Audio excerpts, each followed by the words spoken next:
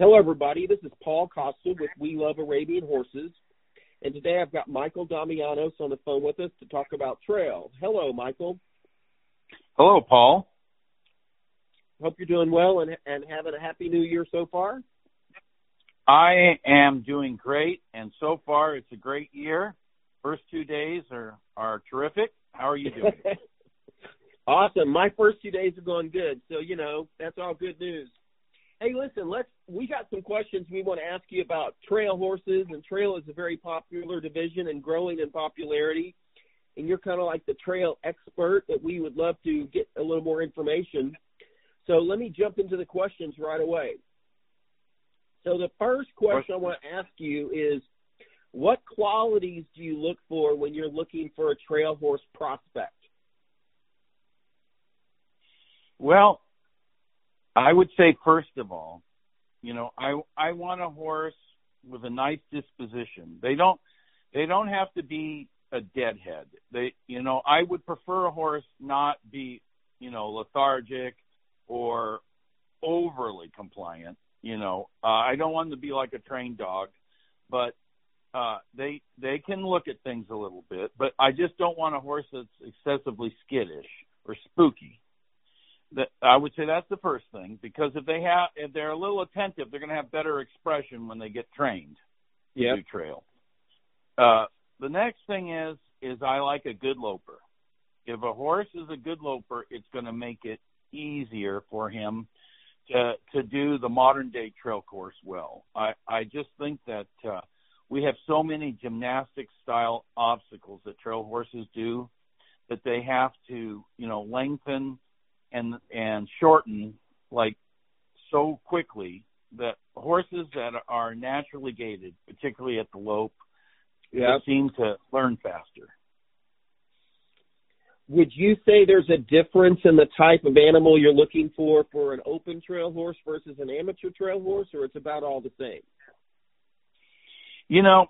I think it's the same. With age, that trail horse becomes a better amateur horse because these horses, as they mature, they learn by repetition. Yep. And just like professional athletes, this repetition develops a muscle memory for that horse. And it's that muscle memory that will later make them a great amateur horse, because the horse can rely on his own instincts at that time than completely on an amateur's judgment. Right. So they're just more reliable. The older they get, the age, it's kind of like a fine wine. It just gets better and better over time. Yes, that's right. And I've ridden national champions and reserve national champion horses that were in their 20s. Yeah. Well, and trail is such a refined discipline these days, and it's gotten more and more refined and very specific with the maneuvers that are required at the national level especially, but even as you're growing up through the local and regional level onward, it's not like it's something for everyday cowboy. You know what I mean? I do, but I think that's all Western disciplines. When we take the horse off the ranch or out of nature and put him in the show ring, we raise the bar. We're taking it to a new level because it's a competition instead of just a daily chore. Yeah. So I think that's how it evolves. Trail has had a tremendous evolution in the last 15 years. Well, it has, and that's a good point about all the Western disciplines have as well. It's really, I hadn't thought of it that way. So just in general, and kind of a short question is, how are trail horses judged? Like, what are the key components of a trail horse judging? Well, the judge will look at the course, and let's just say there are 8 obstacles. Then he will break down a score sheet and give a score for each of the 8 obstacles, and that will range from a score of +3 for excellent to -3 for extremely poor in 1-point increments. 0 means it was a correct obstacle, but not, and the judge, I prefer to give 1 point increments, but the judge can even go in half-point increments up between the 3 to -3 score range. Right. If he thinks that it was just correct, he gives it a 0. If he thinks it was good, he gives it a +1. If he thinks it was very good, a +2, and if it was excellent, a +3. On the other end, if he thinks it was poor, he gives it a -1. If he thinks it was very poor, a -2. And if he thinks it was extremely poor, a -3. That is a measurement by the judge that is a little more subjective. It's based on knowledge, experience, and appreciation of the horse. Yeah. In addition to those obstacle scores, there's set penalties. Now, they're concrete. The judge only decides if it happened or didn't happen. And on a particular obstacle, a horse can get a score plus a penalty assessment. For example, if there's 4 walkovers and the horse double strides 1 slot in the walkover strides, then the judge would give it an obstacle score plus a penalty 1 for the double stride in one of the slots. Gotcha. So it's an obstacle score and then a penalty score if there is a penalty invoked, and those are the black and white numbers. Like you said, the judge just decides if it happened or it didn't, and the amount of exposure in terms of the penalty is a set number. Correct. Okay. So you have worked with many amateurs over your career. What do you think the biggest challenges amateurs encounter in showing trail? Well, I think the first thing that is hard to get an amateur to do is to learn to slow down. This happens in reining, this happens in ranch riding, this happens in horsemanship as well. You just think time is going by much faster when you're in the arena than what it actually is. And right. And people new to it like to rush because they think they've just got to keep going, and they never learn to wait. Okay, that's one thing, and that just takes experience. All right, because with experience comes confidence. The other thing is that is so challenging is learning the course. Exhibitors in the amateur division are always so worried about going off course, and they sacrifice technique sometimes because their brain overrides what they should do to remember where they should go. I'd say those are the biggest obstacles for amateurs. What I like to do is I like to get several copies of the course, and most show secretaries are really good about this.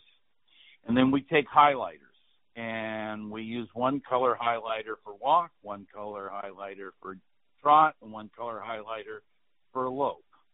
And we color code it. And I find when the amateurs and the professionals, including myself, I still do this to this day, walk the course and they have a color-coded copy with them, they get much more comfortable with the course. Well, I just did a judging seminar with you leading a trail course seminar, and you went over this color coding, and I haven't competed in trail for many years, but I found it to be very, very helpful to see the color coding. Like my mind could immediately remember, oh, this is my blue section or this is my red section. And it was very helpful. Yeah, I think it is. I mean, this is a visual endeavor, whether you're judging the horse or you're looking where you're going with the horse, et cetera, et cetera, et cetera. And the color coding it helps your memory through your vision. It's been a great tool, and I wasn't the first one to do it, but it's been a wonderful technique. Well, I think we're visual. Human beings are visual, and that memory in your mind sticks a little bit deeper if it's got a color attached to it. I like that point. If you're an amateur and you miss an obstacle or you have a penalty, how do you coach your amateurs to kind of maintain their composure and just get their mind back together and, keep moving along without letting it upset them? I tell them all the time, when something goes wrong, just keep riding and forget about it. Because if you lament in your mind about this, you will just mess up more stuff. Yeah. That's another thing that's really hard. I tell them, go to the first obstacle, forget about it. Think about where you're going and how you want to ride the next obstacle, and the third, and the fourth, so on down the line. But that's a hard thing to get over, and I think that's in any competition. I think that's professional athletes, college athletes, horse show exhibitors. Well, I know even in Western pleasure or English pleasure, you come in the gate and you stumble or you make a big mess right at the beginning, and the gate isn't even closed, but it can really mess up an amateur for the entire class. It's kind of the same analogy. Yes, I agree. So can horses do other events and still be successful in trail, or do they need to be really focused on trail only? I think that's the beauty of trail for both the horse and for the rider, is that very few times in my life did I buy a horse for a client because it was a trail horse. Yep. If I could just go down memory lane a minute, Wyatt Earp and Magnum Shogun each were two horses for me that won a lot of national championships. They were both Western pleasure horses that I taught to do trail, and they had very good Western pleasure careers at the same time. T.R. Desperate for a Chick, who was another horse that, won 4 national championships. I also had a lot of top 10s and regional championships in reining with him and working cow horse. I think the trail just gives them something different. I think particularly the reiners, it gives them something that they don't have to go fast and still go in the ring. I think for the pleasure horses, it's something they get to do and not have to be in a regular gait constantly the whole time. All those horses I just mentioned, it made them happier horses to be an all-around horse like that doing trail. Well, this is a few years back, but I had a Western pleasure horse that we started showing him in trail, and I promise you he became a better Western pleasure horse by having something else to do that was different than Western pleasure all the time. It was very amazing, his mentality. I have a barn full of stories like that. Yeah. Well, Mike, you have been showing Arabians for many years. Just give us a little background on yourself and how you got started with Arabians and kind of where your passion for Arabians comes from. Well, I grew up in a quarter horse background, primarily, and rode with a lot of good horsemen. But I was introduced to another good horseman at the El Capitan Ranch in Goleta, California, when I was probably 12 years old. His name was Chick Sheridan, and he trained a lot of Arabians. That was my first exposure, and that was the first time I saw Arabian shows, and I saw some of the glory days of the Santa Barbara Arabian shows. I would help Chick at those shows, and then I went on and I went to college and I graduated from Cal Poly San Luis Obispo, and I started my own training stable, and I had a good barn of primarily quarter horses, reiners, cow horses, pleasure horses, trail horses. We did an event a lot called Western Riding. And then I got a customer that had some nice horses with me, and she built a farm, and I moved there. And she had seen, I don't know if it was in a magazine or some promotional video, something about Arabians, and she said, I'd really like to see one of those horse shows. And this was 1990. I said, well, you know that before that, my wife and I always had an Arabian for ourselves. We like to have a horse that we could show and not take clients to at the time. So her and I had an Arabian, and then all the other horses in the barn were quarter horses. Yep. Well, I told this lady, well, I'm judging this Arabian show in Scottsdale. This is 1990. Go watch it and see what you think of it. And she did, and she came home and said, sell my quarter horses. I want to show Arabians. And you know what? It was full steam ahead ever since then. And Michael Damiano's Performance Horses, which still loves to show and train quarter horses, became primarily an Arabian horse barn and is to this day.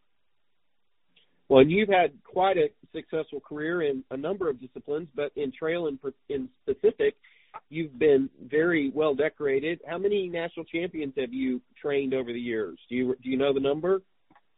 Well, I know that between the amateur and the open, I have. Let's see. I have trained over 50 national champion and reserve national champions, and I've personally ridden the purebred national champion trail horse 11 times. Wow. Well, you're quite an expert in this category. If people want to reach out to you to learn more about trail, how do they reach you?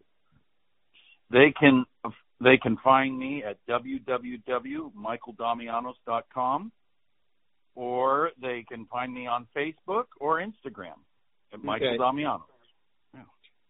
Well, listen, I really appreciate your time today, and thank you so much. And if we want to do a follow-up on trail, we'll definitely be in touch and chat with you again. Paul, it was a pleasure. Thank you very much.